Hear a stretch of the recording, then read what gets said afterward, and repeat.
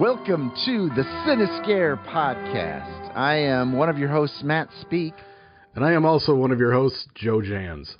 And Joe Jans has been laying down the funnies already, and we haven't even started recording. So tonight's going to be a Wake the Kids and Phone the Neighbors night, I think.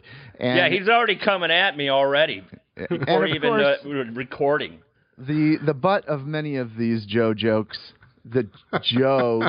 I guess there's got to be some joke in there about Joe terrible. Jokes. Yeah. Joke. Don't worry. I'm coming right back at Joe. But the butt of many of these Joe Oaks is our beloved superfan, Mr. Mark Biscati. All rise.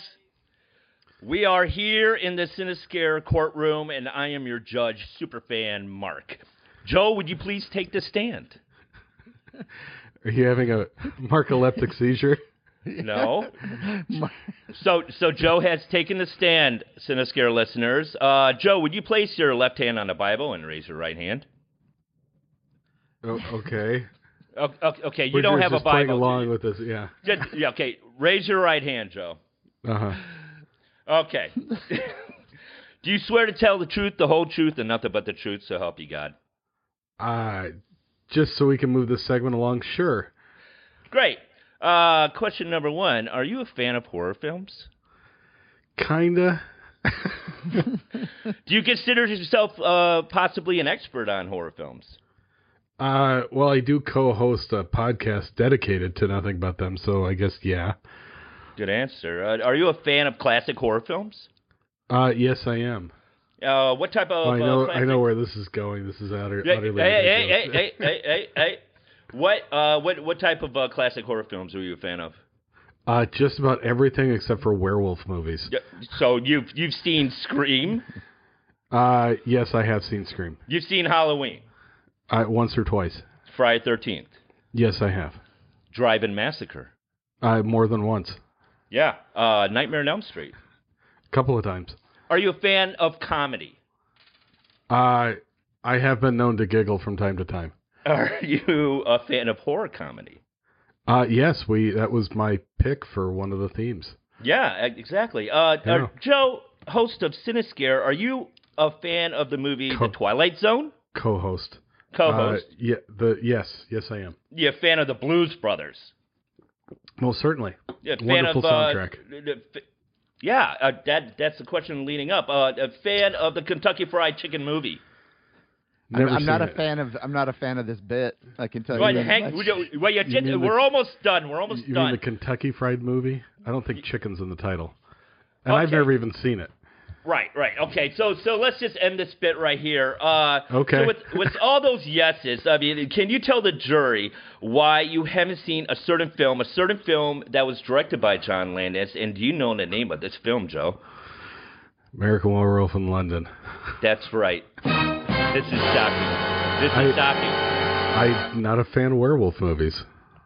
But you haven't seen American Werewolf in London. Matt, can you please chime in? I can't get over this bit.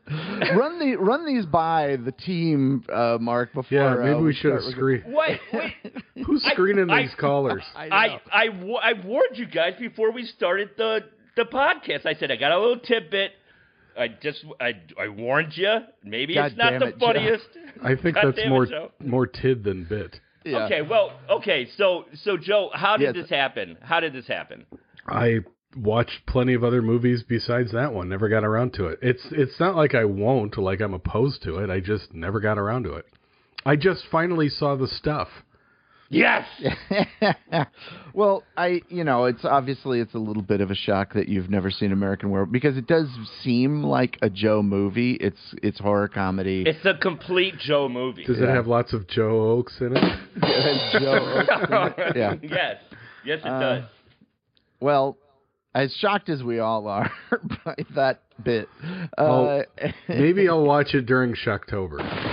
Yeah, that's a good idea, actually. That's a great idea. Which is a nice segue to let people know that this episode should be coming out on Friday, October 1st. Yep, it will be coming out. So first day of October, first day of Shocktoberfest. Yep. Which, for those of us who don't know, like Mark, That's where you're supposed to watch 5 horror movies every day for 31 days. It's not 5. I was thinking of doing 3, but oh my gosh, I don't know if I could do 3.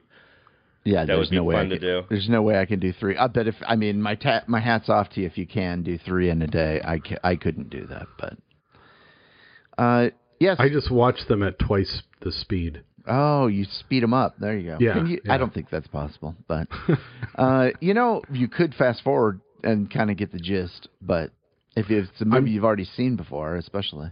I'm sure plenty of people have fast forwarded through the first 10 minutes of our podcast. Oh, I'm sure there's a lot of skipping right now. That's not true.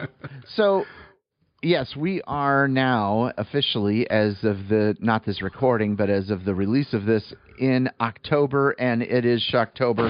You need to watch, if you're going to follow along with us, you need to watch one horror movie every day during the month of October. We call it Shocktober, the Shocktober Challenge. And then, if you are so inclined, I post every movie that I watch on my Instagram account. So if you want to follow me on there, it's Matthew.speak. And I post every movie I watch, horror or otherwise, mostly horror, on there, because I mostly watch horror movies thanks to being a co-host of a podcast. But if you want to follow along, I'll follow you back and post whatever movie you've been watching too during the month of October, because there's a lot of good finds you can do if you just see what somebody else has been watching. There's some good finds out there that maybe you didn't realize were out there. Of course, the first part of this month is going to be dedicated probably for us, mostly to watching. At least the first week or two will be dedicated for us to watching Halloween, because the next episode and the following episode will be centered on the theme of the Halloween franchise. And Joe? Yes. Oh, I thought you had something to say because you were going like you wanted to interject. But no, I just needed more oxygen. Oh, funny like that. You're funny like that. But anyway, if you want to follow along with us in that way, watch all of the Halloween movies.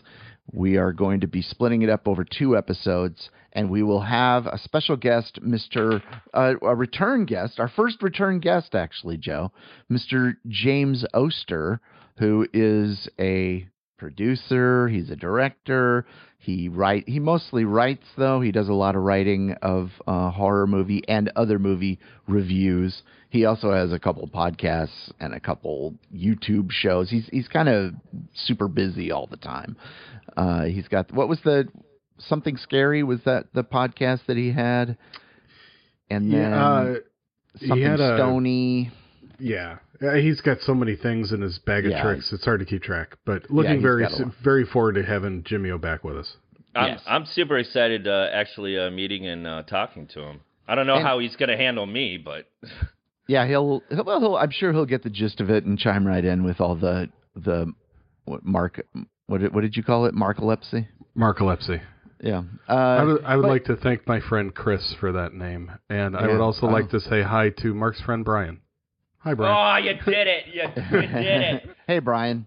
Brian, we really like you. We think you're a great fan. And friend of the show, Brian. Yeah, friend of the show, Brian. You did it. Oh, my God.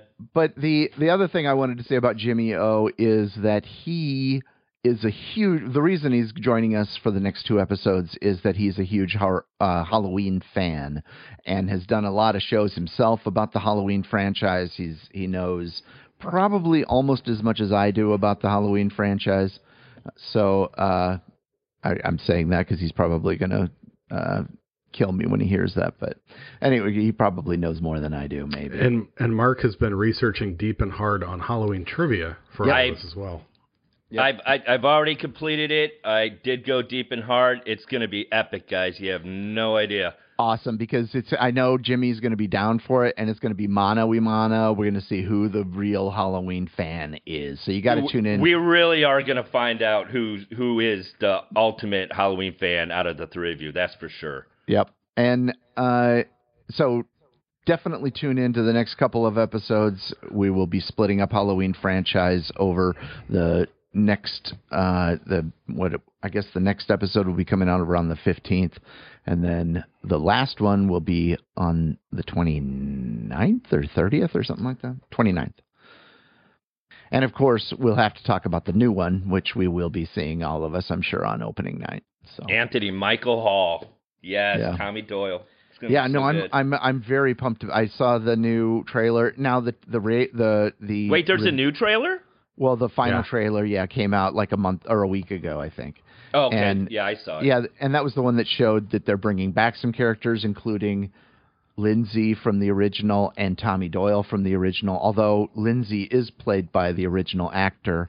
Oh, is she? Yeah, she played by, I can't remember the woman's name now, but she was on some like Housewives of Beverly Hills or whatever on that show, but I can't remember her name now, but oh, that's insane. But the original actor who played Tommy Doyle is not coming back there. That's Anthony Michael Hall, I believe, if I'm not mistaken. Although but I'm stoked about that. It would have been super cool if they'd had what's his name, Ant-Man. Why can't I think of Paul it? Rudd. Paul Rudd. My God, no. Well, Paul Rudd played him in part 6, so it would have been. It would have been awesome. What a horrible movie. That would have been great, yeah. That would have been fantastic.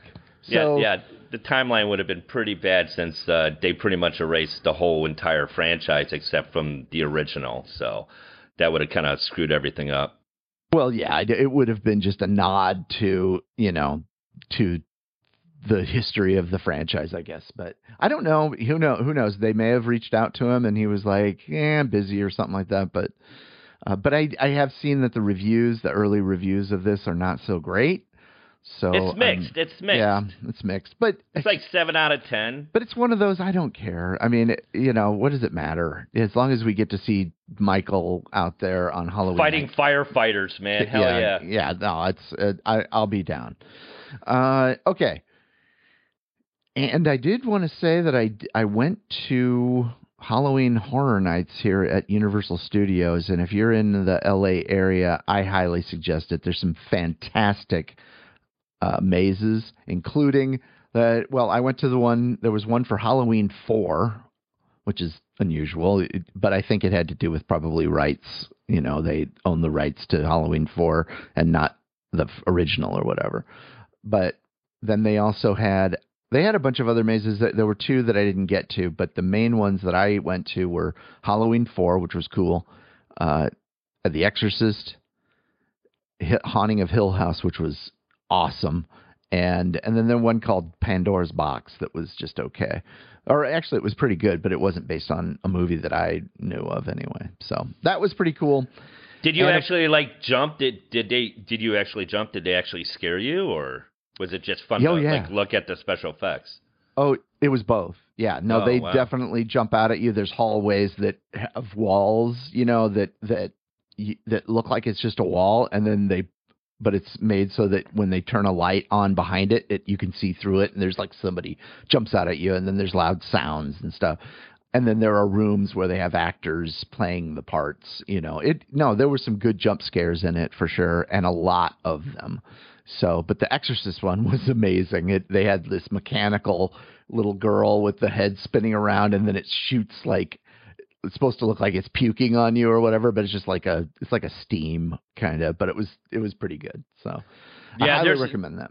There's nothing like bringing someone that really gets scared, bringing him into like a haunted house or a girl or a guy. When you have one of those people with you, boy, is it fun. Yeah. So I didn't watch anything that was not theme related this week. Did either of you guys? Yeah, Joe watched the stuff. Oh yeah, Joe watched the stuff. Anything you wanted to say about that, Joe? Paul Sorvino is just an American sweetheart. Why that guy didn't get more work? He's a national treasure. Me. He's a national treasure. He's an excellent tipper. He gives clear, precise. Yeah. The rest of the movie was just butt awful terrible. He. It was a real waste of an hour and a half. No. Joe, were there any chubby police officers who don't do anything?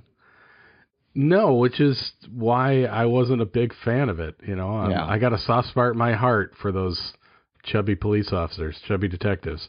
Yeah. But no, You had a chubby general.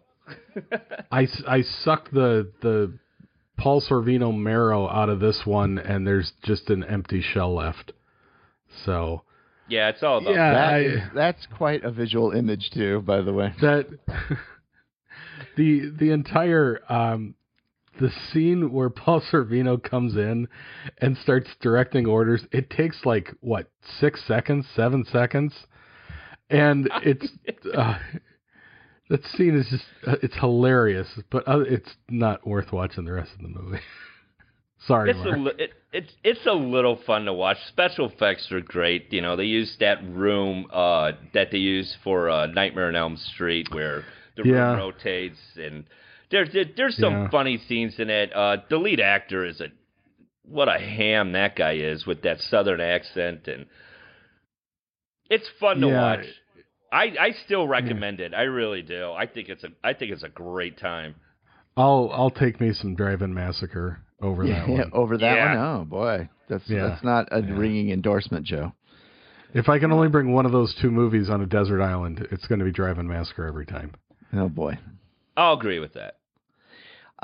Okay, so this week, and unless you had something else, I didn't see anything that wasn't theme related this week. So. Well, I watched that episode of Little House on the Prairie that you recommended, Joe. Oh, that's right. Or Matt. yeah. You, Mark was talking about watching Little House on the Prairie to cleanse his palate from all the horror we've been watching, and I told him, I said, why don't you watch the episode called Sylvia? And when I described what happened, you're muted, Mark, but when I described what happens in the episode, Mark at first thought that I was telling him a sick joke or something like that, but it's actually true. It is the most disturbing episode of Little House on the Prairie. There's a little girl middle school age girl or something like that, who is kind of the first love of the son named Albert, right? Albert. And she gets attacked and basically raped, I believe. She's raped because she gets knocked up. Oh, she was pregnant? Yeah, she gets pregnant. Oh, my God. By a guy in the creepiest clown mask ever, too. And when I told that to people about that episode, because I remember when I was a little kid, we watched it. My mom loved Little House on the Prairie, and I'd watch it with her a lot. And that episode scared the crap out of me. I was probably about their age, about 4th grade, maybe 5th grade, something like that when I saw it. And that scared me. That scared me to death. It was a horrifying. It wasn't so much scary as it was just really disturbing. It's disturbing in my memory. And she dies at the end. She dies at the end because it's a two-parter. Now you spoiled it. It's a two-parter. Well, that's true. Who's watching? Nobody's watching. No, nobody's going to watch it. Anyone listening to this podcast is not watching, other than Mark. I was making my way up to it. I only got up to season 4, and now I'm not even going to bother anymore. Yeah, there's no point now, Joe. Yeah. It's just funny that I'm cleansing my palate with Little House on the Prairie, and of course Matt Tex is going, you should really see Sylvia. I'm like, you twisted. What kind of twisted mind just comes up with that? It's like Matt is all horror nonstop. I'm watching Little House on the Prairie for cleansing my palate, and right off the bat, Matt's going, you got to watch season 7 of this. I'm just like, are you kidding me? So I watched it, and I actually jumped because before the guy in the clown mask grabs Sylvia, it's still effective. It's it's an effective episode. Yes, there was a jump scare where before the guy in the clown mask grabs her, she scares some birds off, and I actually jumped. I'm just like, holy shit! And then he grabs her. It's just really demented and dark, and at the end she dies, and of course the Little House on the Prairie music at the end, dun dun dun dun dun dun dun. Yeah. I'm like, it's so inappropriate. I'm like, why did this episode even exist? I don't understand. Michael Landon. Landon. Yeah, I don't understand what he was thinking, because it's so out of place. It's so unlike anything else that was ever on that show. I mean, there were a couple kind of dramatic episodes, but there was never anything like that. That was insane. And didn't the guy who attacked her, who did he turn out to be? Albert's boss. No, yeah, it was Albert's boss. How did you know? Mark, did you watch it? Oh. No. He looked it up online. No, he was like a blacksmith or something, and it doesn't even explain like why he was doing what he was doing. But because she was hot. But even Laura Ingalls slapped Sylvia in the face because she's got post-traumatic, distress, whatever. And Laura's going, "Stop it, Sylvia, stop it!" and it slaps her right across the face. I'm like, these episodes are crazy. Yeah, it was terrible. It's nuts. I can't believe we're talking about Little House on the Prairie. I will say this. I brought up this episode to a couple people that I know have seen the entire series, and I showed them. I didn't bring up the name of the series first. I just asked them if they were an avid watcher, and they said yes. And then I showed them a picture of that mime mask, that clown mask, and both of them were just like, it's like they're scarred for life, and they can never unsee that image. Oh, yeah. I challenge all of you listeners to search photos on Google of the episode Sylvia from Little House on the Prairie, because that clown mask is it's scarier than I think either clown mask or clown face. I don't know about that. I would love to see that mask make a comeback and see that all over trick or treating this year's Halloween. It's kind of a mime mask. Yeah. And mimes are freaky. Let me just say. Good job. Okay. Okay. So we do need to get to our as much as I want to talk about Little House, we do need to get to our theme, which it was my choice this time, and I'm probably going to be three. I'm going to owe you 3 or whatever, because the next 2 are kind of, I suppose, sort of my choice, but not really. I don't know, whatever. But the theme for tonight is, and I'm still struggling to say how to say it, but I guess hauntings is the theme. Ghosts and hauntings would be the theme for this one.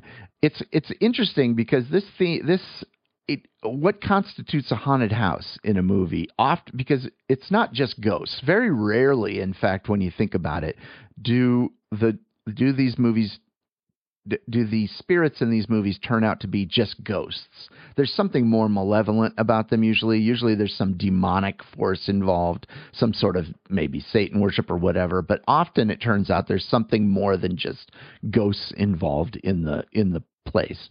But I just love this genre, and I think that when it's well done, this is the genre that does it for me in terms of giving me the heebie-jeebies more than any other. It's not well done that often, unfortunately, but when it is really well done, it's a creepy thing for me, and this is what I get the goosebumps about. And so I if I do get scared by a movie, it's usually something to do with the afterlife, or something to do with ghosts or a presence in the house. So when we're talking about Insidious, The Conjuring, The Changeling, The Haunting, going all the way back. And these are probably, I would say that ghost stories are probably the most consistent story in human history. Going all the way back to campfire clans of people sitting around the campfire talking about lost loved ones and ancestors and that sort of thing, all the way up until we get into the Middle Age, or actually in Roman times, there were a couple plays written by, I can't remember the name of the Roman philosopher, Greek times. There were a couple plays having to do with ghosts. There were, in the Roman times, the first ghost, as far as we know anyway, the first ghost story where the ghost actually has chains on him was during Roman times. And then, of course, it's a repeated thing in a repeated part of Shakespeare, ghosts involved in a lot of Shakespearean plays. And then into the 1800s, when horror really started to become a genre in literature, you started to see some ghost stories there. And all the way, in the history of movies, the first horror movies were ghost stories in the late 1800s, early 1900s. So it's a genre that is spanned human entertainment for ages, and it's something that we all are fascinated by. Obviously, religion and all of the religious institutions that we have in the world, they're all devoted to some idea of the afterlife or so what comes after now, and it's something that fascinates us and kind of scares us. The idea of our loved ones coming back, or people who used to live where we live still kind of being there. It's a fascinating genre to me, and it's probably my favorite. It's right up there with slashers and all of those. So who wants to start us off with a movie that you watched? Joe? Okay, Mark's pointing at me. Here was a good one, The Haunting. As you already mentioned, 1963, The Haunting. Brief synopsis is there's a house, a hill house that people have thought for years was going to be haunted. And a researcher, decides he's going to take an investigative team up there. It's like their earliest ghost hunters. They go and they want to spend a few days in this house and do their research and see if there really are ghosts. And he brings a young skeptic along with him. I believe his name's Luke. He's actually the guy who's supposed to be inheriting the mansion once the current owners die.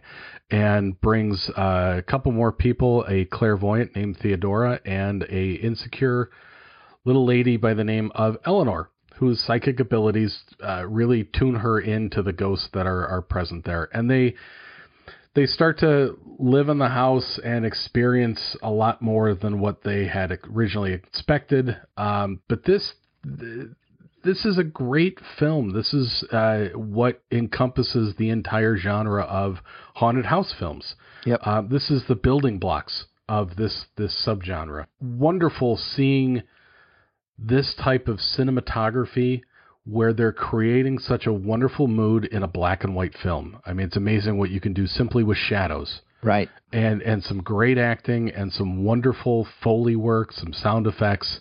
There's no blood and gore or any of that other stuff, but it's still, even today, watching it, it keeps you on the edge of your seat. It's more of a mystery, I guess. A lot of these have a mysterious air to them rather than just purely hauntings. It's kind of a Scooby-Doo type of thing, like who's really doing this? Who's the the guy? Or what's the purpose of the ghost that is there? If it is a real ghost, what's the purpose? What are they? Why are they there? Yeah, why are they there? But this, when we started this, I'm like, all right, I want to go back as far as I can to try to find, the early ones, the classics. And this was a perfect example. So The Haunting from 1963. Yeah, I watched this one too, and it's one of my favorite horror movies, one of my favorite ghost stories for sure. And I loved if you've read the book, it's from a book by Shirley Jackson, and based on that book. And if you've read the book, there's something going on in the house that's more than just a haunting even. In the movie, it focuses a little bit more, I think, on the haunting aspect. But there's something so disorienting about the cinematography, the camera angles. There's so many angles where there's a mirror in the background of it, like behind someone, and you can kind of see them in the mirror too, where you get this idea that there's almost two dimensions, more or multiple dimensions in this house, and which one are we in? It's certainly not overt. It's not something that's directly mentioned, but the idea there that there's something other, not just otherworldly, but other extra dimensional going on too. It's a fantastic film. I love the atmosphere too, and of course it's set in a very typical haunted house. The out there, the exterior shots are fantastic as well of that castle looking structure. Yeah, and of course one of the first major films to depict overtones of a gay character. It's not openly said. It's sort of like in the book, the same way the woman sort of has lesbian inclinations, it seems like, and she at times seems to be hitting on the main girl. And so, but for that time, 1963, that's unbelievable. Racy. Yeah, pretty racy. And of course, that was in the book as well. But so they probably could only do so much of it, and it had to be very subtle. It couldn't certainly be overt at that time. But great movie. Yeah, good one, Joe. How about you, Mark? I watched House, the 1986 version. Good one. Yeah. House is created by my boys, the Friday 13th crew. Steve Miner was. Joe's laughing already. Steve Miner was the director of House. I thought you were going to say your Lost Boys. No, but yeah, Steve there are no Miner. Corys in it. No Corys. Steve Miner, who was the director of House, was the director of Friday the 13th Part 2 and 3. Sean Cunningham, who produced the original Friday the 13th, was the producer of this. And even they brought in the composer of Friday the 13th, the original. The cast is with William Katt from the TV show Greatest American Hero, one of the greatest opening songs ever, like Believe It or Not. I love that song. George Wentz in it from Cheers, and even Richard Mole from Night Court. So, I mean, it was just all like a spew of just at the height of, George Wentz's career, and Richard Mole's, brings him in there. It's a comedy horror with a lot of fun bits, and tons of practical effects too. Tons of practical effects. I mean, you got a mounted swordfish that comes to life that Roger has to fight. There's ghouls running around the house. Hijinks with his neighbor George Wendt killing a monster in a closet with the harpoon gun. Funny flashback scenes with Richard Mole in Vietnam firing machine guns. Just really super fun. And you could watch it free on Amazon Prime. It's a super fun film. Yeah, that's a good one. I like it. I still haven't seen House 2 yet, but I did. It's not good. It's not. Yeah, good. I heard mixed things about it. I just love the tagline: "House 2, the second story." The second story. Yeah. All right. The first movie that I watched in this theme was 2015's Crimson Peak, directed by Guillermo del Toro, and this is a lush, lavish-looking gothic horror. It's the ghosts in it are not necessarily the main focal point of the film. There's really more of a almost a psychological thriller aspect to it. But basically, what it is, it's set in. It begins set in early 1900s, late 1800s New York, and this girl who's basically of Marian age. Her dad is a wealthy businessman, and there's a couple, a brother and sister from England. He's a lord of an estate in England, and he has an invention it's like a mining invention for mining clay, and he needs money to fund it. And so they come to the United States to get money, and this girl's father is trying to decide whether he wants to. And so the Lord actually proposes to the daughter.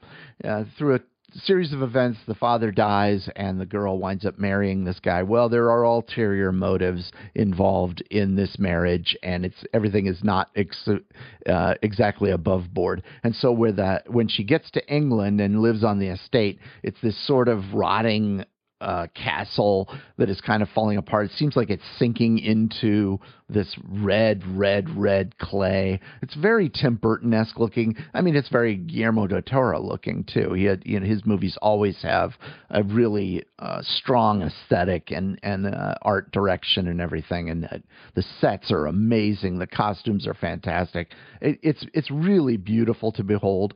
Where the ghosts come in is they really are coming in to warn the girl that, hey, things aren't right and everything. But there's some pretty creepy ghosts that come in. It's not scary by any means, but it's not bad. I gave it, I think, 3 cuts, maybe 3.5. It's not too bad.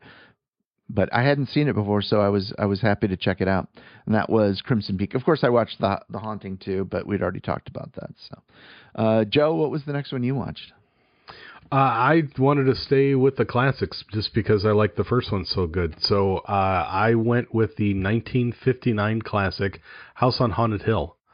When I was a kid growing up outside of Chicago in LaSalle, Peru area, we used to get WFLD as a kid. And on, I think it was Saturday afternoons, they used to have this guy, Son of Svengoolie. He used to dress up with hell yes, makeup. I used to the top hat, and he had Monster Rally movie the or whatever. skeleton in the coffin that would come out. Oh my God, what a great show! So I used to spend my Saturday afternoons watching Son of Svengoolie, and I would always be really excited when there was going to be a Vincent Price movie. Vincent Price just always fascinated me. He's such a presence, and so he, of course, is in this film. He plays the eccentric millionaire Frederick Loren.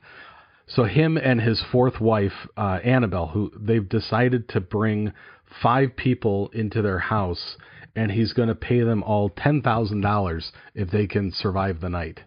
And he even brandishes them with, there's these 7 little coffins that he opens up, and each one of them has a revolver in it. And I'm like, oh, this is perfect. I would gladly do this. And I did the math. $10,000 back then would be about $92,000 today. Oh, damn. So, go ahead. You pick the house. I'll stay the night for $92,000. Piece of cake. No problems. Yeah. But again, this is one of those films that, a mysterious scream off stage, and some little drops of chocolate syrup coming off the ceiling, dripping onto somebody's hand and telling us that it's blood. Really dark contrasting shadows and no real special effects to be, seen. It still creates such a creepy atmosphere. It's all ambiance with these films. And it's great acting. These people sold this story so well. And there have been remakes and remakes upon remakes of this type of film, but this was a classic. This is something, again, I think you should, it should be the second classic horror movie that you watch. So again, House on Haunted Hill, 1959. I watched it too. I don't think I had the same reaction as Joe. It's fun to watch the acting back in their time. They're all on contracts. They all have this certain way that they talk. This was actually the first Vincent Price movie I've ever seen. Believe it or not. I had no idea Vincent Price was so tall. That guy is monstrously tall. And he's great, and he's like super jealous, with his wife. The practical effects were, I thought, so cheesy. And I know it's like back in the day, you could do what you can do. You can see the wire hanging from the skeleton coming out of the acid pit. The scary, witch or the ghost, the old woman. And obviously she's on this rolling device, and I was kind of laughing, when she was coming into the room and coming out. But it was a fun movie. I really enjoyed watching it. But it's pretty dated, and it's 1959, so of course it is.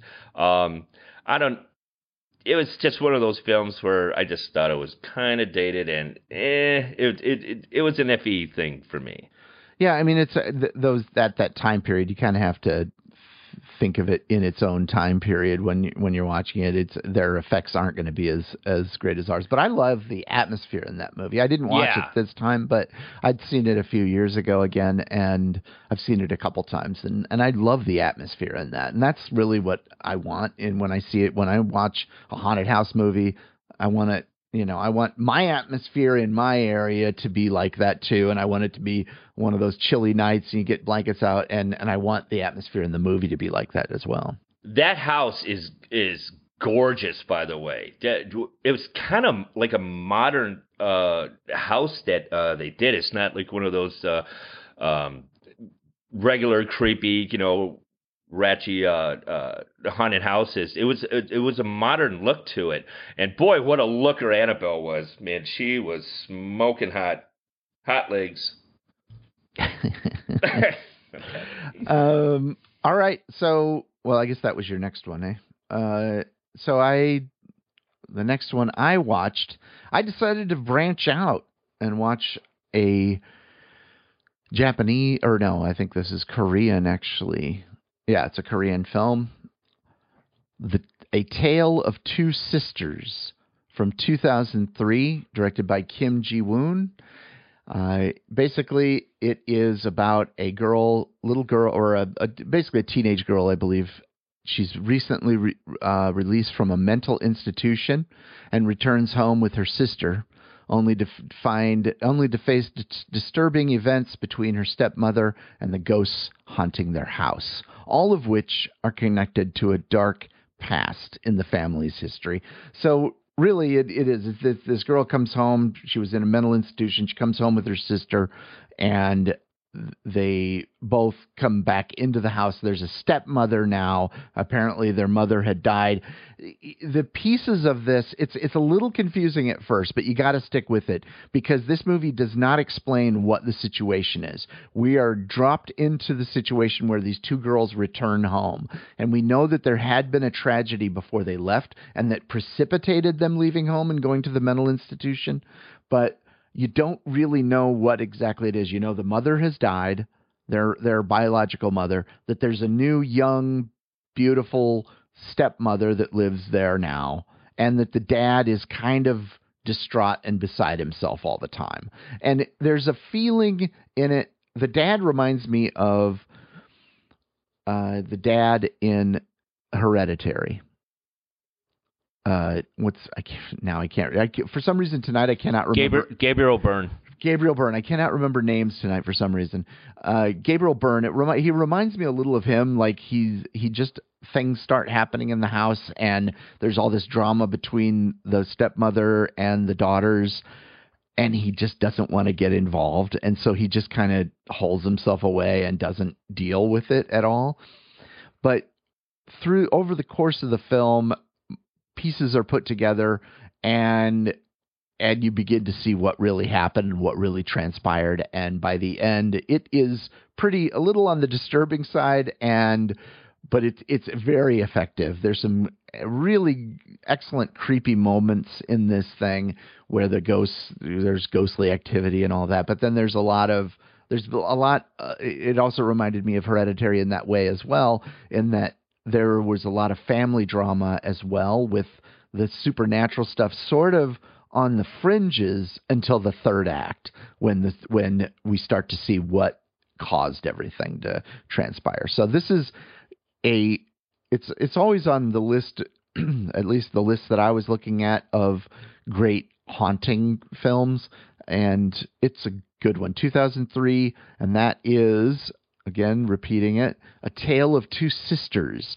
And you can find this on, I believe it's on a channel on Amazon Channels called Horror TV. And you can do a free 7-day trial on Horror TV if you add it as a channel on your Amazon. And then I think it's like $1.99 a month after that. There's not a lot of choices on this channel yet. I don't know what they're planning to do with it, but this is one of them, and it's well worth the 7-day trial just to watch this, because it was effective, very well acted, and beautifully shot. There were some shocking scenes, a couple good jump scares, and some very good creepiness in as well as a story that was. It was told so well because, like I said before, they didn't give you all the answers. In fact, they gave you very few, and you just start piecing it together. And as an audience member, you're basically putting clues together yourself. They never really get explicit with anything. You just see stuff that leads you to put to connect the dots. And I'm telling you, that's not an easy thing to do, and have it be understandable at the end. So. I highly recommend that. A Tale of Two Sisters. Joe? I'm sticking with the classics, although I'm moving a little bit further ahead in time. I watched 1979 Amityville Horror? if you haven't seen this, it's kind of hard to believe you're listening to this podcast, but it's about a family newlywed family. They move into a house. It's mixed family, actually. I believe they had just recently gotten married, but the wife, played by Margot Kidder, has 3 children of her own, and come to find out that the house is haunted. And James Brolin is just the man in this movie.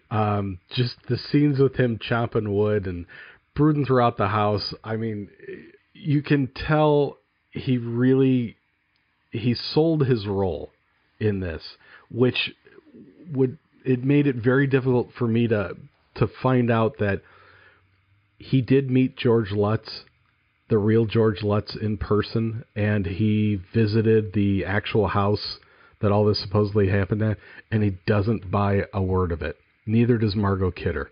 So he still did, though, a very excellent job pulling this off. And my favorite character in this entire movie is Rod Steiger, who played the priest that visited the house. Yeah. That guy, he was amazing. I found out they poured honey on his head for that scene when he was in their bedroom trying to bless it and all the flies were coming in. Did they do that? And yeah, they spread honey on the back of his head to attract more of the flies. That's crazy. Although the for his demanding of a presence as Rod Steiger was in this film, his acting was just absolutely tremendous. But I feel so bad for him in one scene, and that's the scene where he's saying mass in church and he's blinded. Yeah. There's a piece of the church structure that falls off into on a zip line right at his eyes. All of a sudden he's blind, and it was so hokey and so poorly done.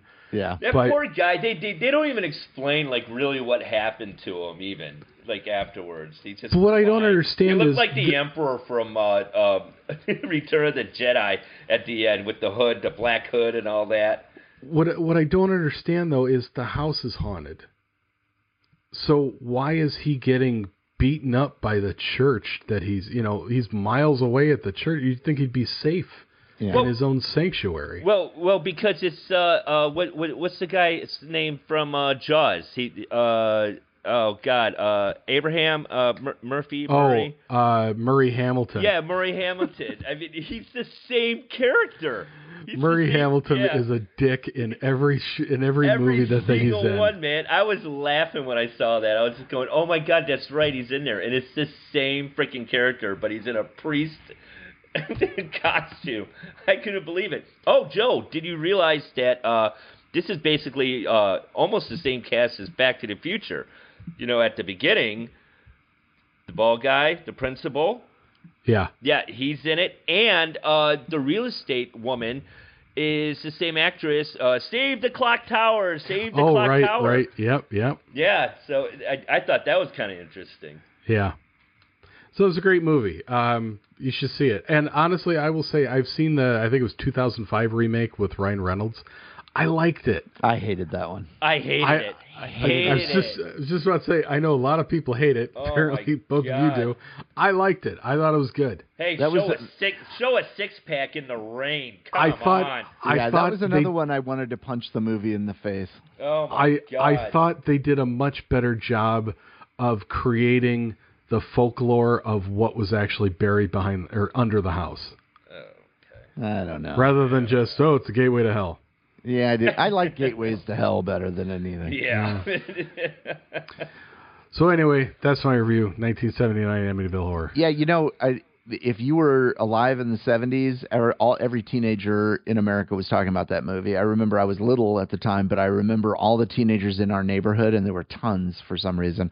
They were all talking about that movie, and I was like, oh my God, it's got to be the scariest thing ever. So I actually put off watching it for a long time, and I probably didn't watch it until I was in high school myself, and when I did, I was kind of like, oh, it's not that scary, but it's a good one though. I watched it a few years ago, and that pig scene still kind of gives me the creeps, even though it's a little cheesy too. But that still creeps me out.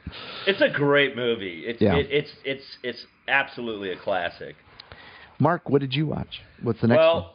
Well, you guys told me to watch a series on Netflix called The The Haunting on Hill House, correct? The Haunting of Hill House, yeah. The Haunting of Hill House, which is basically now.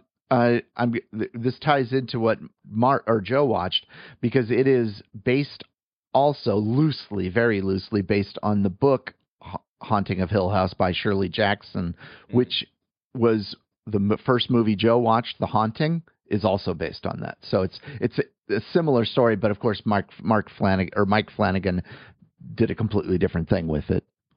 Yeah, it's absolutely fantastic. I didn't do my homework on this. I didn't write a synopsis, and so there could be a lot of Mark layups coming up. Markalisms, what do you call them? Markalepsies. Markalepsy. Yeah. So basically, it's a family. It's this story. I believe it's 9 episodes, but this story is about a family that comes in to renovate this huge mansion.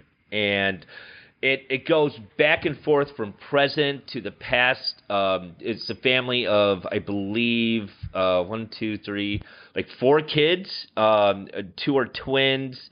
You have the father, who is Henry Thomas from E.T. He plays Elliot. And he has a wife who I believe was the actress from Gerald's Game, correct? Yeah. Mike Flanagan's movie. And they're renovating the house, and there's hauntings, there's ghosts, there's creepy things that happens, and it goes back and forth of just like what actually happened.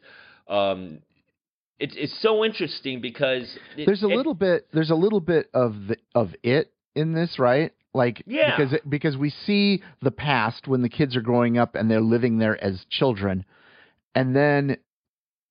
But instead of it, kind of just did it in 2 parts, right? They did the little kid part in the first movie, and then they did the adult part in the second movie. But this cuts back and forth from those kids as adults. Yeah. This series is the best horror series I think ever made for TV. This series is amazing. I was enthralled from the very first episode all the way to the end. Believe it or not, there weren't many jump scares except the last episode, I believe, or maybe it was episode 8 when the 2 sisters are driving towards the mansion to find their brother. Yes. Holy God, did I jump. That was actually so a really, really good jump scare, yeah. My God, guys. And actually, Mark, the way, now that you mention it, the fact that you said that there weren't many jump scares, yeah, it doesn't made that matter. one way more effective. Yes, because you're just so comfortable. You're so comfortable, and you're just involved in the story and just the dialogue, and you're so involved with the characters, because a lot of people are saying that this series was like a slow start because they're introducing each character on each episode, really getting you involved. Yep. And each episode is basically a movie, because I think each episode is like 49 minutes long to 54 minutes. And one of my favorite episodes was the drug user. I forgot his name. The brother, But what a great episode that was. That was great. Yeah. And he was being followed. They were all being followed by a different character from the house, right? Yes. A different ghost. Yeah.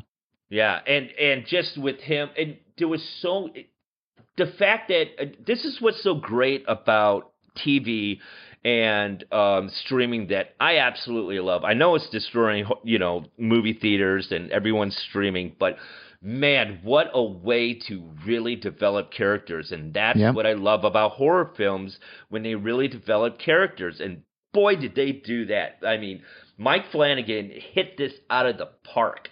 And I know he did another series afterwards, something Bly Manor. The Haunting of Bly Manor. Bly Manor. And I heard it's not as good. It's still good. It's definitely worth watching. It's still good, but it's not nearly as good as Hill House. Yeah, well, I don't know what can, because I mean, it's an A+ in my book. I mean, I'm talking like how many cuts I can give this. It's fantastic. Haunting of Bly Manor Please. Haunting of Bly Manor is basically the same cast too. It got Henry Thomas. It's got the main girl. It's got a bunch of stuff. Yeah. No, it's fantastic. I'm gonna watch it. But I'd say it's the only television show that gave me the creeps too. That like kind of scared me. It's so good. Those first couple episodes where you don't know what's going on in the house, especially there were some creepy characters in that. And what a great haunted house. I mean, it was beautiful to watch. I mean, every nook and cranny is so well done. And there's if you haven't seen it before, it's a little distracting, but there are ghosts hidden in the backgrounds of scenes. That you'll see a scene between two people, and if you look in the background behind one of them, you'll see like a shoulder of somebody standing in shadows, or you'll see like a face looking in a window at the people while they're having their scene. And I remember the first time I noticed it, I was like, "What is that? That's creepy." I thought it was maybe a continuity error or like a crew member was caught on film. Yeah. And then I looked it up, and there were ghosts hidden in scenes all throughout that series. So I thought it was fantastic. They don't really do that very much in Bly Manor, though. They did a little bit. But his new series has been getting rave reviews. Oh, awesome. That's on Netflix. It's called Midnight Mass. So it's on an island, right? Yeah. I believe so. And it's gotten rave reviews. I've in fact, a couple of people I know think it's the best horror thing of the year. So I'm excited for that one. I haven't started it because my wife we'd been running through The Sopranos, and we just finished The Sopranos last night. So we're going to be on to Midnight Mass soon. My next movie was... Well, I watched The Change. I did a couple revisits. I revisited The Changeling. I'm not going to talk too much about it because it was in my favorite movies of all time. I just wanted to watch it again, and it's so good.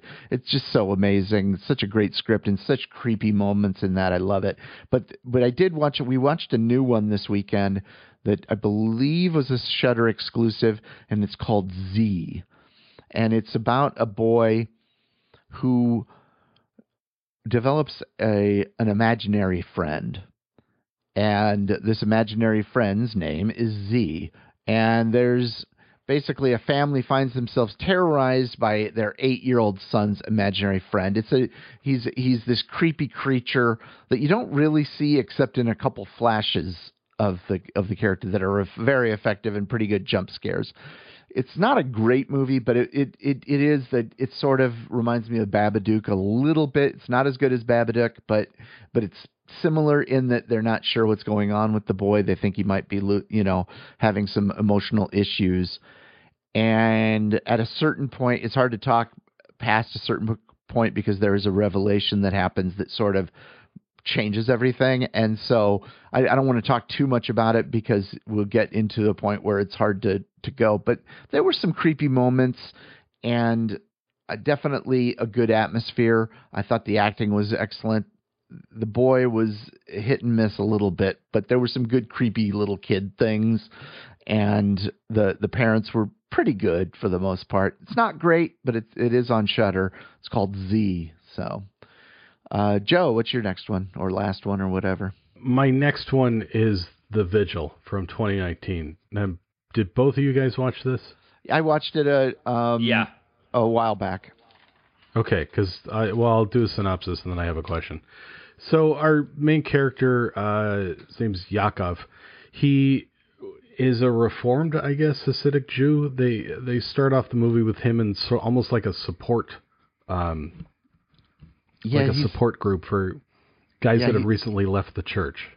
Yeah, he's had some issue himself too, but right.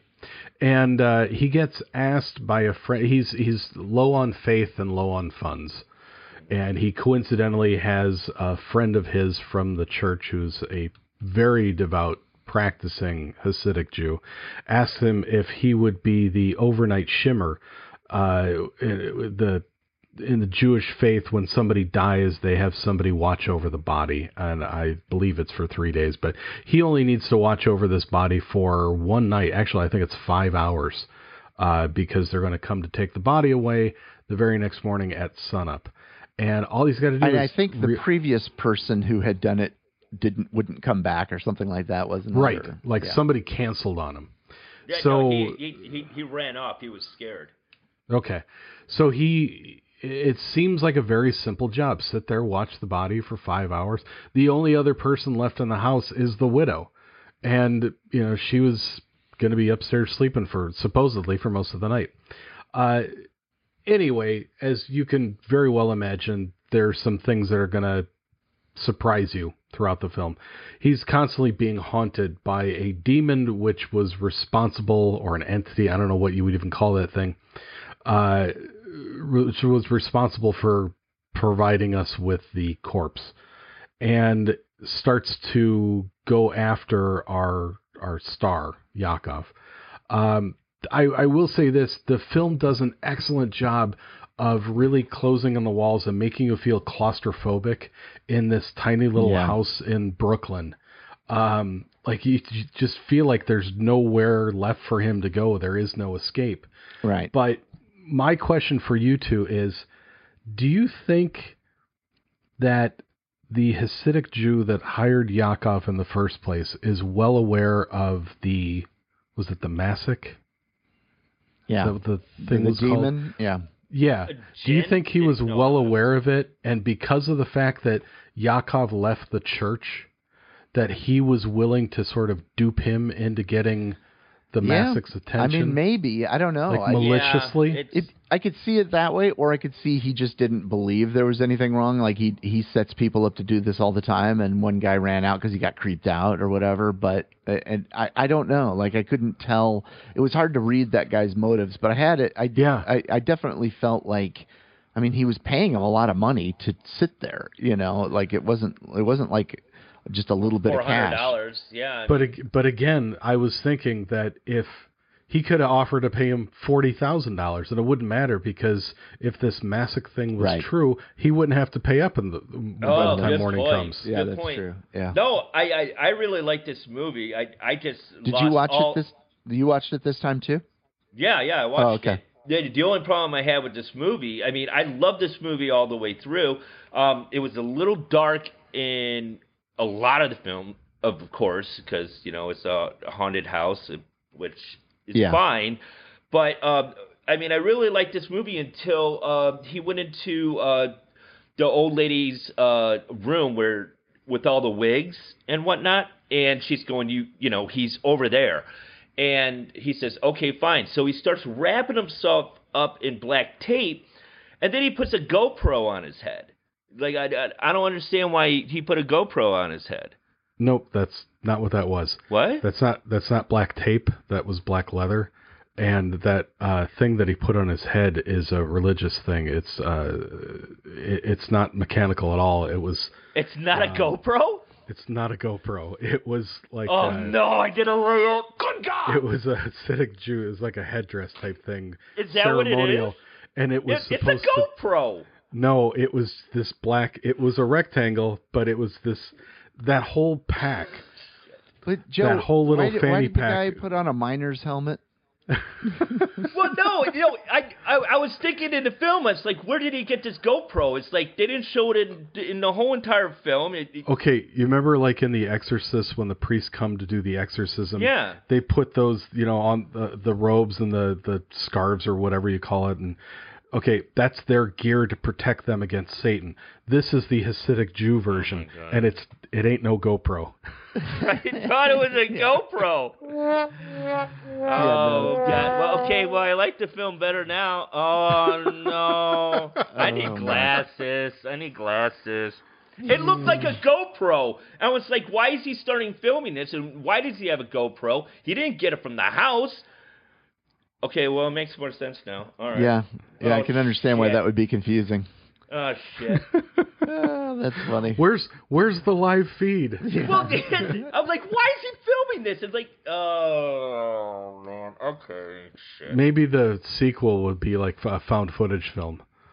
Yeah, it could be. Yeah. Maybe they'll do a sequel, and we'll see everything through the GoPro. Of course, he only had the GoPro on for like 5 minutes, so it'd be a short one. Yeah. You're welcome for your pumpkin spice. Oh, Mark. Well, it was no Poussey, but that's okay. Yeah. So anyway, to conclude, that was, unless you had something else to say, Matt. No, about that movie. No, I mean, Yeah. other than I really enjoyed that one. If you recall, I watched this the same week that I watched, what was the one you didn't like? Caveat. And remember, Caveat, I remember saying they're similar movies because Yes. it's about a guy who has something in his history.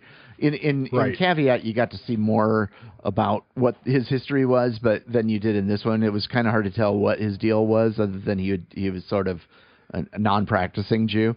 But Yeah. but they were similar because there was a guy going into a house who had to just stay the night. Yeah. And, you know, one thing I liked about there's various levels of how you can watch this film. I mean, there's a real deep dive where you could get into the symbolisms of him leaving his faith and questioning the Hasidic Jew lifestyle, and how that, how he's wrestling with his faith as that's sort of personified as this demon. Oh, yeah. Or you can simply watch it as a haunted house film. Yeah, there were definitely layers to it. Yeah, Yeah. I liked it. I enjoyed this one a lot, and it's still, I believe, because I keep track of the horror movies I'm watching that are new this year, and it's still in my top 5 for the year. This was 2019. But Yeah, it was yeah, but it's released this year. Was it? Oh, really? Yeah. Oh, It was supposed to be released. Actually, I think it was supposed to be released last year. But yeah, it's technically. Everybody that I'm following is considering it a 2021 movie. I think it was a U.S. release or something like that this year. Well, I like it a lot more now. Okay. Matt, please talk about Terrified. You have to. Oh, well, yeah, of course. You watched Terrified this week. Well, you go ahead, because I have talked about it before. You did? No, I haven't talked about it at length. I've mentioned it before, but yeah, go ahead. No, Matt. No, Matt. Do the synopsis of Terrified, because I didn't write the synopsis for it, but it's so good. You have to. It's from Argentina. Yeah. It's a great film. It's basically about a block that's haunted, which is different than other haunted houses movie. It's a whole entire block, and specifically, I think a couple houses across the street from each other, right? Right. And this movie was so great. I don't know why, but this movie reminded me of Ghostbusters. I don't know, Matt, if you could kind of relate to it, because they bring. No, don't laugh, Joe. What happens is they bring a specialist of ghosts, a woman who's like a specialist in supernaturals, and they have this awesome cop that I just fell in love with. He's great. He has he has a heart problem, and this movie is fantastic. I jumped out of my skin. What a beginning, huh? Oh God, the beginning in the bathroom. Yeah, just back and forth.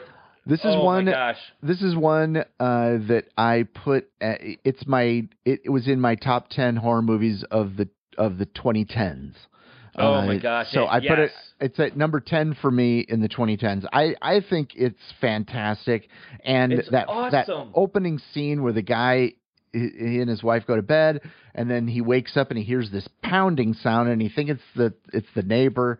And he goes in, and it's his wife. Basically, she's being slammed against the walls by something that you can't see. And it's pretty shocking the way they filmed it. It was really good. What was your? Because I did an oh my God. I did after in the group chat. So, what was your oh my God? Well, there were two really good jump scares. I don't want to go too far into them, but there was a scene where the woman runs out to the car. Yes, that was my oh my God. And Michelle and I both were like, oh my God. Like that image was insane. Insane. And, that was fantastic. But there's also sort of a time element to it, kind of a time weirdness, dreams, almost a dream logic. It's like a different dimensions. I don't want to ruin it too much. This woman, her son has died, and they had the funeral. I think this all happens before the movie, right? Or I can't remember how the boy died, but they go. The woman calls the police or these paranormal people or something, and it's been a while since I've seen it, so I need to catch up. But that image, there's a boy that comes back, and he's died, and he was buried. But yet she comes into the dining room, and he's sitting there. The boy is sitting there with a bowl of cereal and a glass of milk, man. And oh frozen, my God, and he's so like, freaky. He's frozen there with dirt all over him, like he's crawled out of his grave. He did crawl, because there's mud prints leading up and everything, but he's sitting there just frozen. And that image, there's some images in this that are just insane. I love this movie. I'm so glad you got to watch it. Yeah, I saw it. I wish Joe watched it, because when I'm watching it, I texted in the group chat, and I was like, Joe, have you seen this? And he's like, no, I'm staying away from it. I was going, I wanted Joe's reaction, because this film is got to be in my top 10 that I've seen all year. It's fantastic. Yeah, I really enjoyed this one. Now watch Joe's going to hate it, but... No. He's not going to hate it. Okay. Why would you say that? I don't know. How can he hate this movie? I don't know. Why would you say that? Just because. Because he's dead inside. He's dead inside. Often what I find scary are not things that you find scary. But anyway, but I think that I'm saying that because we're building it up so much, and then you're going to be like, I know. It was all right. It was all right. No, it was fine. It was fine. Kind of boring. Anyway, I don't know. You guys are watching. I'm saving that for the other movie we're going to discuss. Okay. Oh, hell yeah. Let's go, Joe, because I'm with you. Okay, go ahead. Talk about Satan's Slaves. You guys didn't like it? One of the worst movies I've ever seen. Oh, my God. You got to be kidding me. I wouldn't go that far. Are you kidding me? It's horrible. It's horrible. This movie sucked. I was 3 minutes and 14 seconds into this movie, and I was very optimistic, and I just knew I was in for a ride. It just looks beautiful, the cinematography, the music, the red titles, and then it just tanked. This movie is not scary. It's laughable.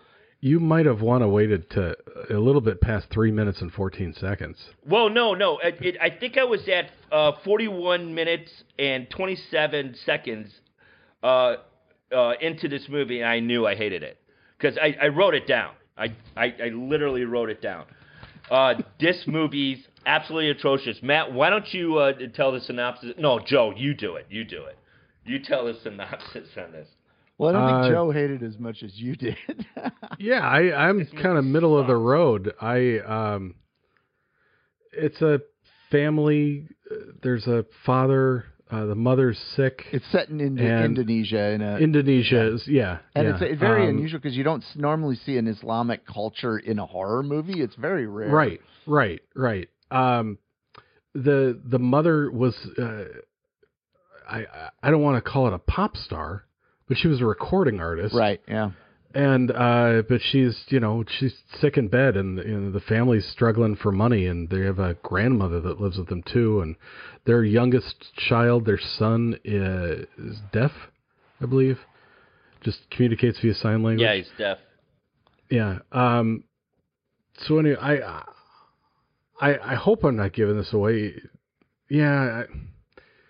I don't want to say any more about it because the one thing I was going to say is going to give away the ending. Well, I thought there's some good set pieces. About the son. There were some good set pieces in it with the blanket. They were throwing that blanket or whatever. Oh, and she's kept on going with it. There were some decent jump scares in there. Yeah. That was one of them in particular.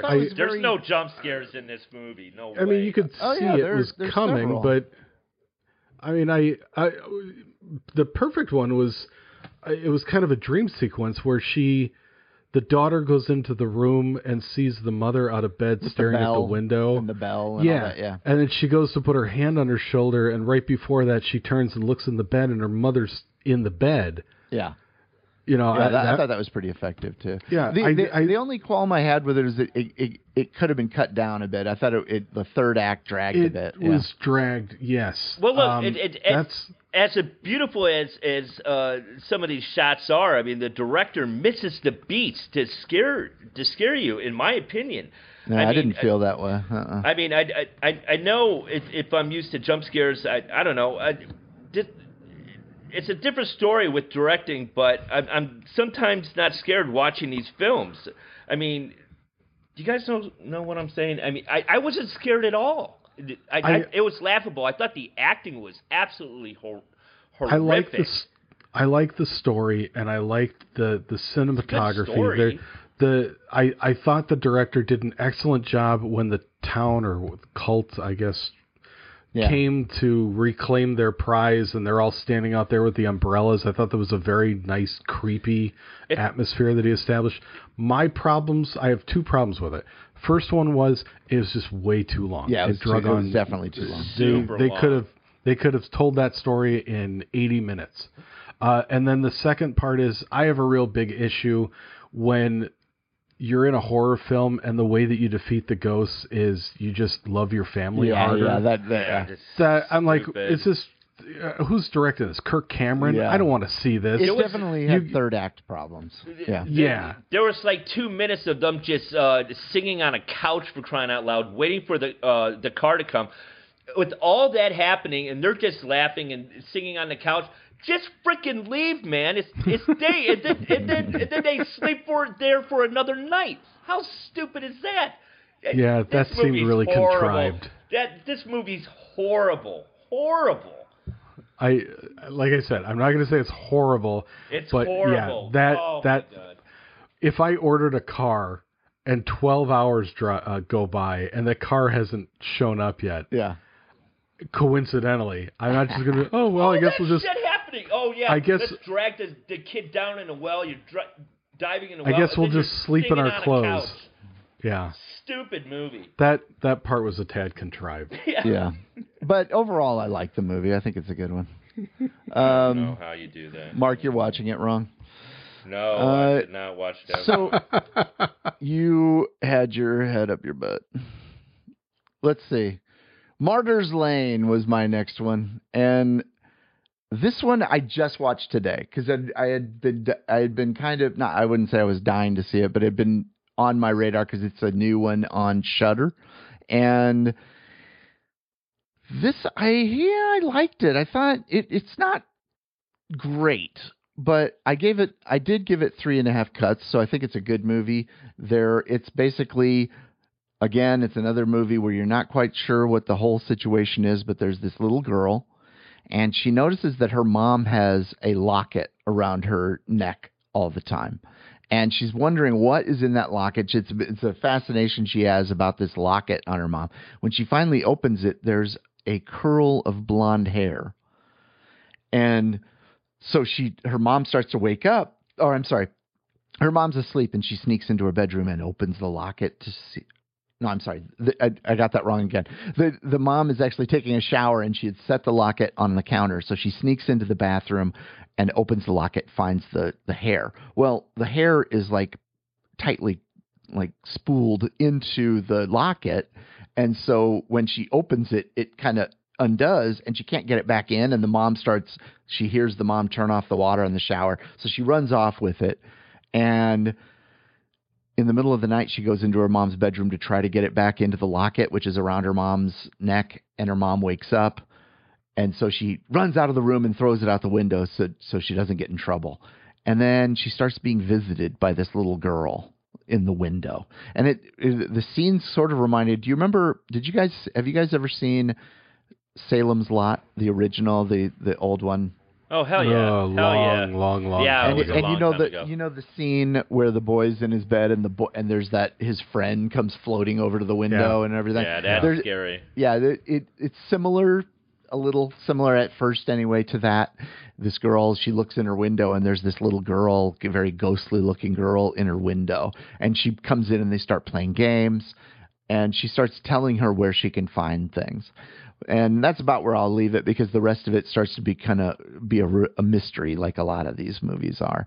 and it goes in a fairly typical place, but it's an hour and a half long. It works pretty well. The ending gets a little cheesy, so I didn't care for the ending. The tone of the movie is very much a slow burn kind of film. But the relationship between these two little girls is fantastic, and they're both amazing actresses. But and the rest of the cast is good too.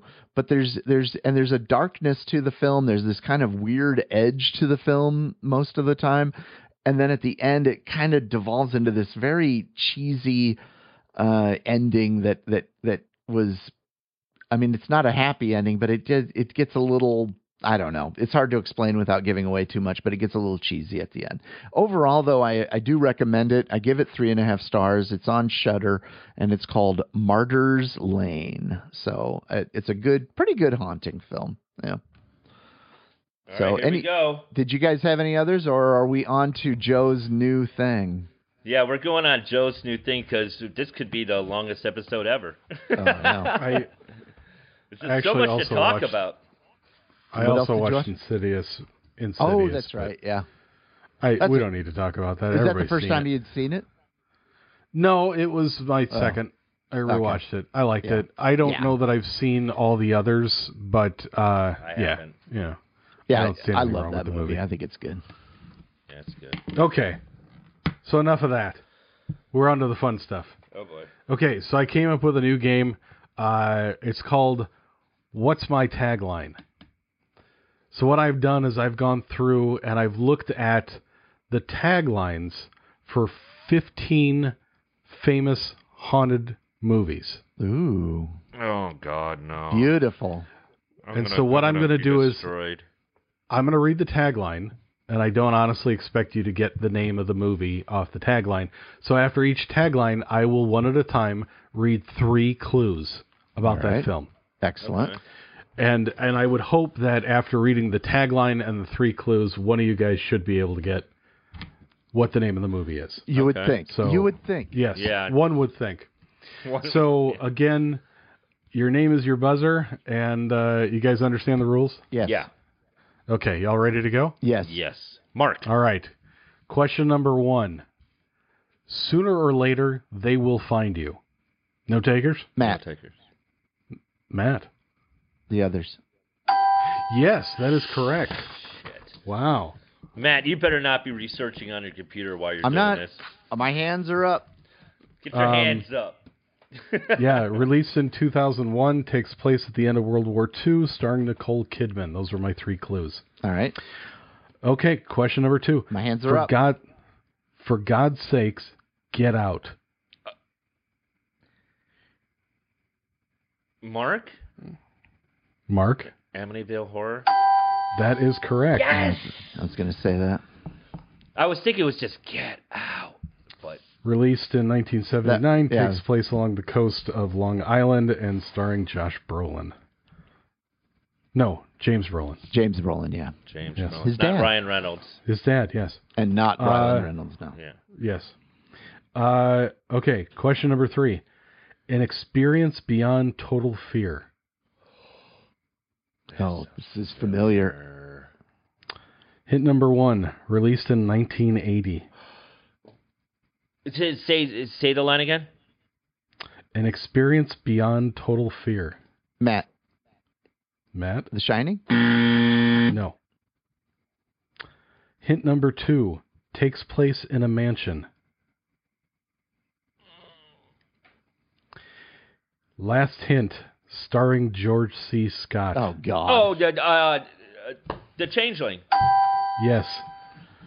I should Holy have known shit. that one. Yeah, that's their that's their movie. That's their boy right there. So, Which is a quick great little movie. tally. Matt's got 1, Mark's got 2. Great recommendation, though, Matt. That movie was little life altering. That movie is so damn good. Yeah, it's a classic. Okay. Question number 4. Ding dong, you're dead. Matt. Matt, House. that is correct. I did. That hurt. Released in 1985, takes place in a 86. house of a novelist's aunt. and stars a real American hero. Nice. Question number 5. In every mind, there is a door that has never been opened. In every mind, there is a door that has never been opened. First hint, released in 1999. Matt.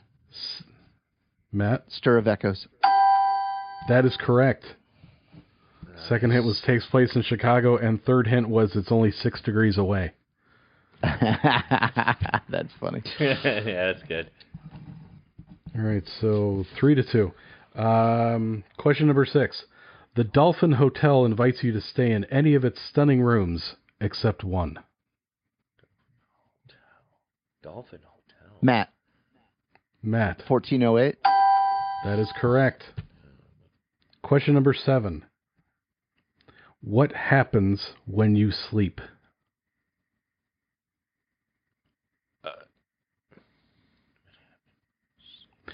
Released in 2007. Shot in 10 days. The entire film... Matt. Paranormal Activity. That is correct. Shit. Question number 8. In this house, if you've seen one ghost, you haven't seen them all. In this house, if you've seen one ghost, you haven't seen them all. Mark. 13 Mark. Ghosts? No. Shit. Released in 1988, the film was almost called Scared Sheetless. This movie was the first DVD sent out on Netflix mail service in 1998. And did you say the movie is 1988? Yes. 1988. Say the tagline again. In this house, if you've seen one ghost, you haven't seen them all. I don't know. Nothing But Trouble? Nope, both wrong. It was Beetlejuice. Oh, crap. Oh. Question number 9. For the sake of your sanity, pray it isn't true. What year? He hasn't said I yet. didn't give a year. For the sake of your sanity, pray it isn't true. Hint number 1. Released in 1973. Oh, The Exorcist. Mark, The Exorcist. Wrong. That was... It is 1973 would be The Legend of Hell House or something like that. Hell House. The Legend of Hell House. Well done, Matt. Okay, question number 10.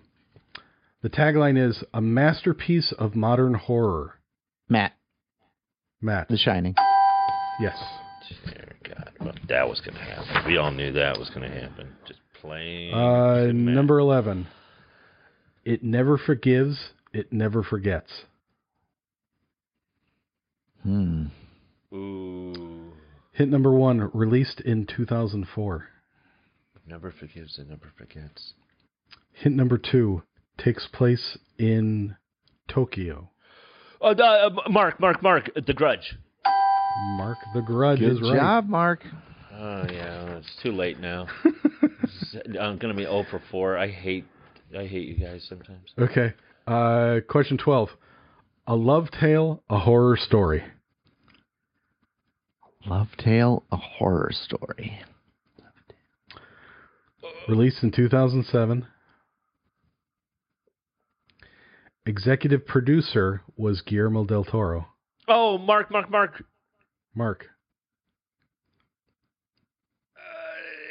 Wait, no. I know. Pan's Labyrinth. Wrong. Last hint for Matt. Over 400 children auditioned for the role of Simone. Oh, shit. Oh, God. You know what? I can't think of the name of this now. I can't think of the name of it. I got it. All right. I got We'll it. throw that one away. I got it. But you already gave a wrong answer. You're done. What was that one? So what is it? The Orphanage. Oh, The Orphanage. Yeah. Damn it. I should have known that because I love that movie, too. Bitch. Number 13. The tagline is, See Evil. See Evil. All right. Mark looks like he wants to poop. I know. He looks like he's got a really strong poop. He's throwing a tail. Whoa. I just stopped because I don't know if this is a haunted house movie or not. Because, I mean, it is a haunted house movie, but is it a haunted house movie? So give me a second one. It was released in 2002. Oh, it's not that one. Nominated in 2016 by the media website comingsoon.com as the best opening scene in a horror film. 2002. 2002. Last hint. Starring a very reluctant Juliana Margulies. I cannot believe you guys aren't getting it. No, I know it. The House on Haunted Hill. No. Matt. No? Matt. Ghost Ship. Correct. Damn it. Don't you remember that opening scene where they're all dancing out on the deck Yes. of that ship liner and Yeah. the cable snaps and cuts everybody That's in half? right. Yeah. Great. Yeah. Oh, love What that a film. great scene. Yeah, that was great. Oh. Okay, number 14. Evil Loves Innocence. It's so random. Evil Loves Innocence. Released in 2013. Takes place in a dilapidated Rhode Island farmhouse. The original working title of this film was The Warren Files. Matt. The Conjuring. That is correct. I hate myself. Well, you don't have to hate yourself much longer. Run to the last one. Thank God. And I'll give you 10 points for whoever gets this Okay, done. Go. Check your pulse at the door, if you have one.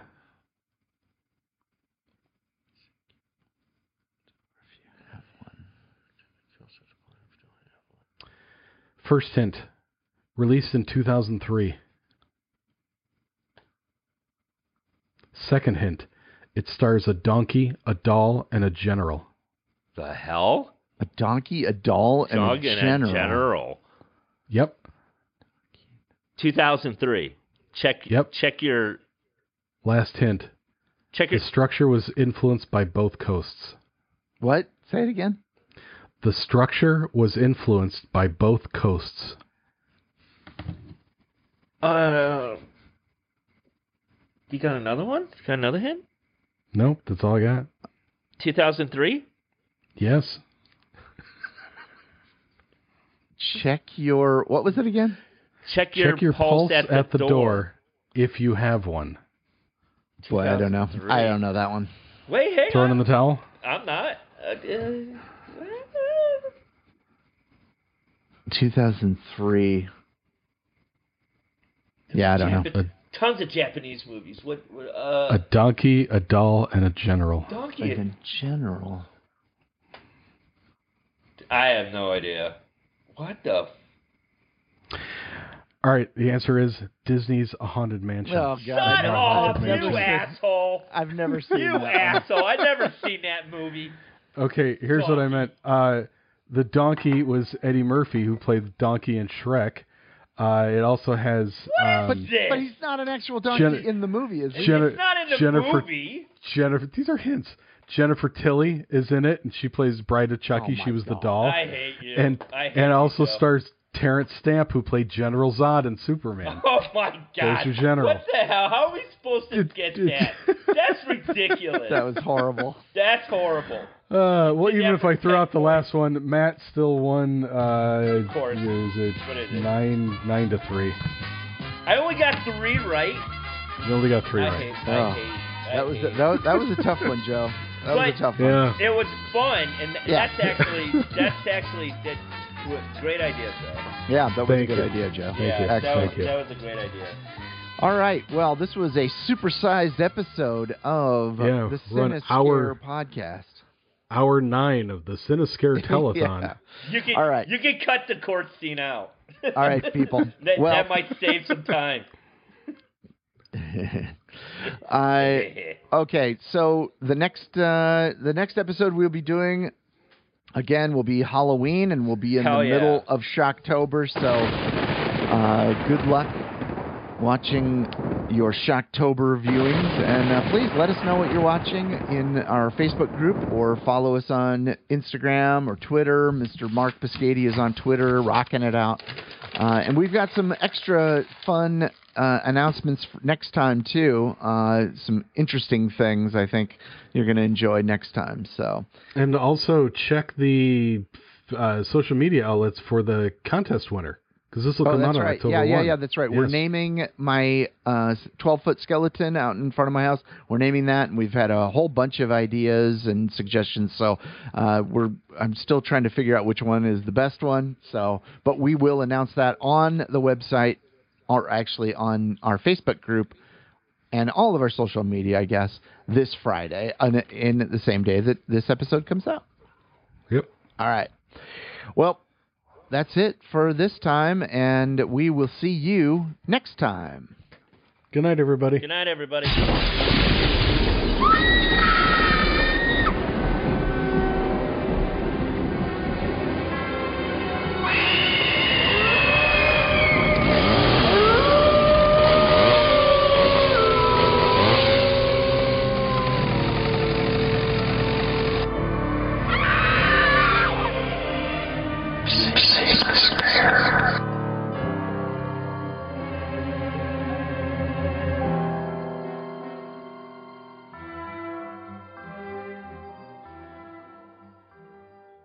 I like Gateways to Hell better than anything. Oh, that's insane.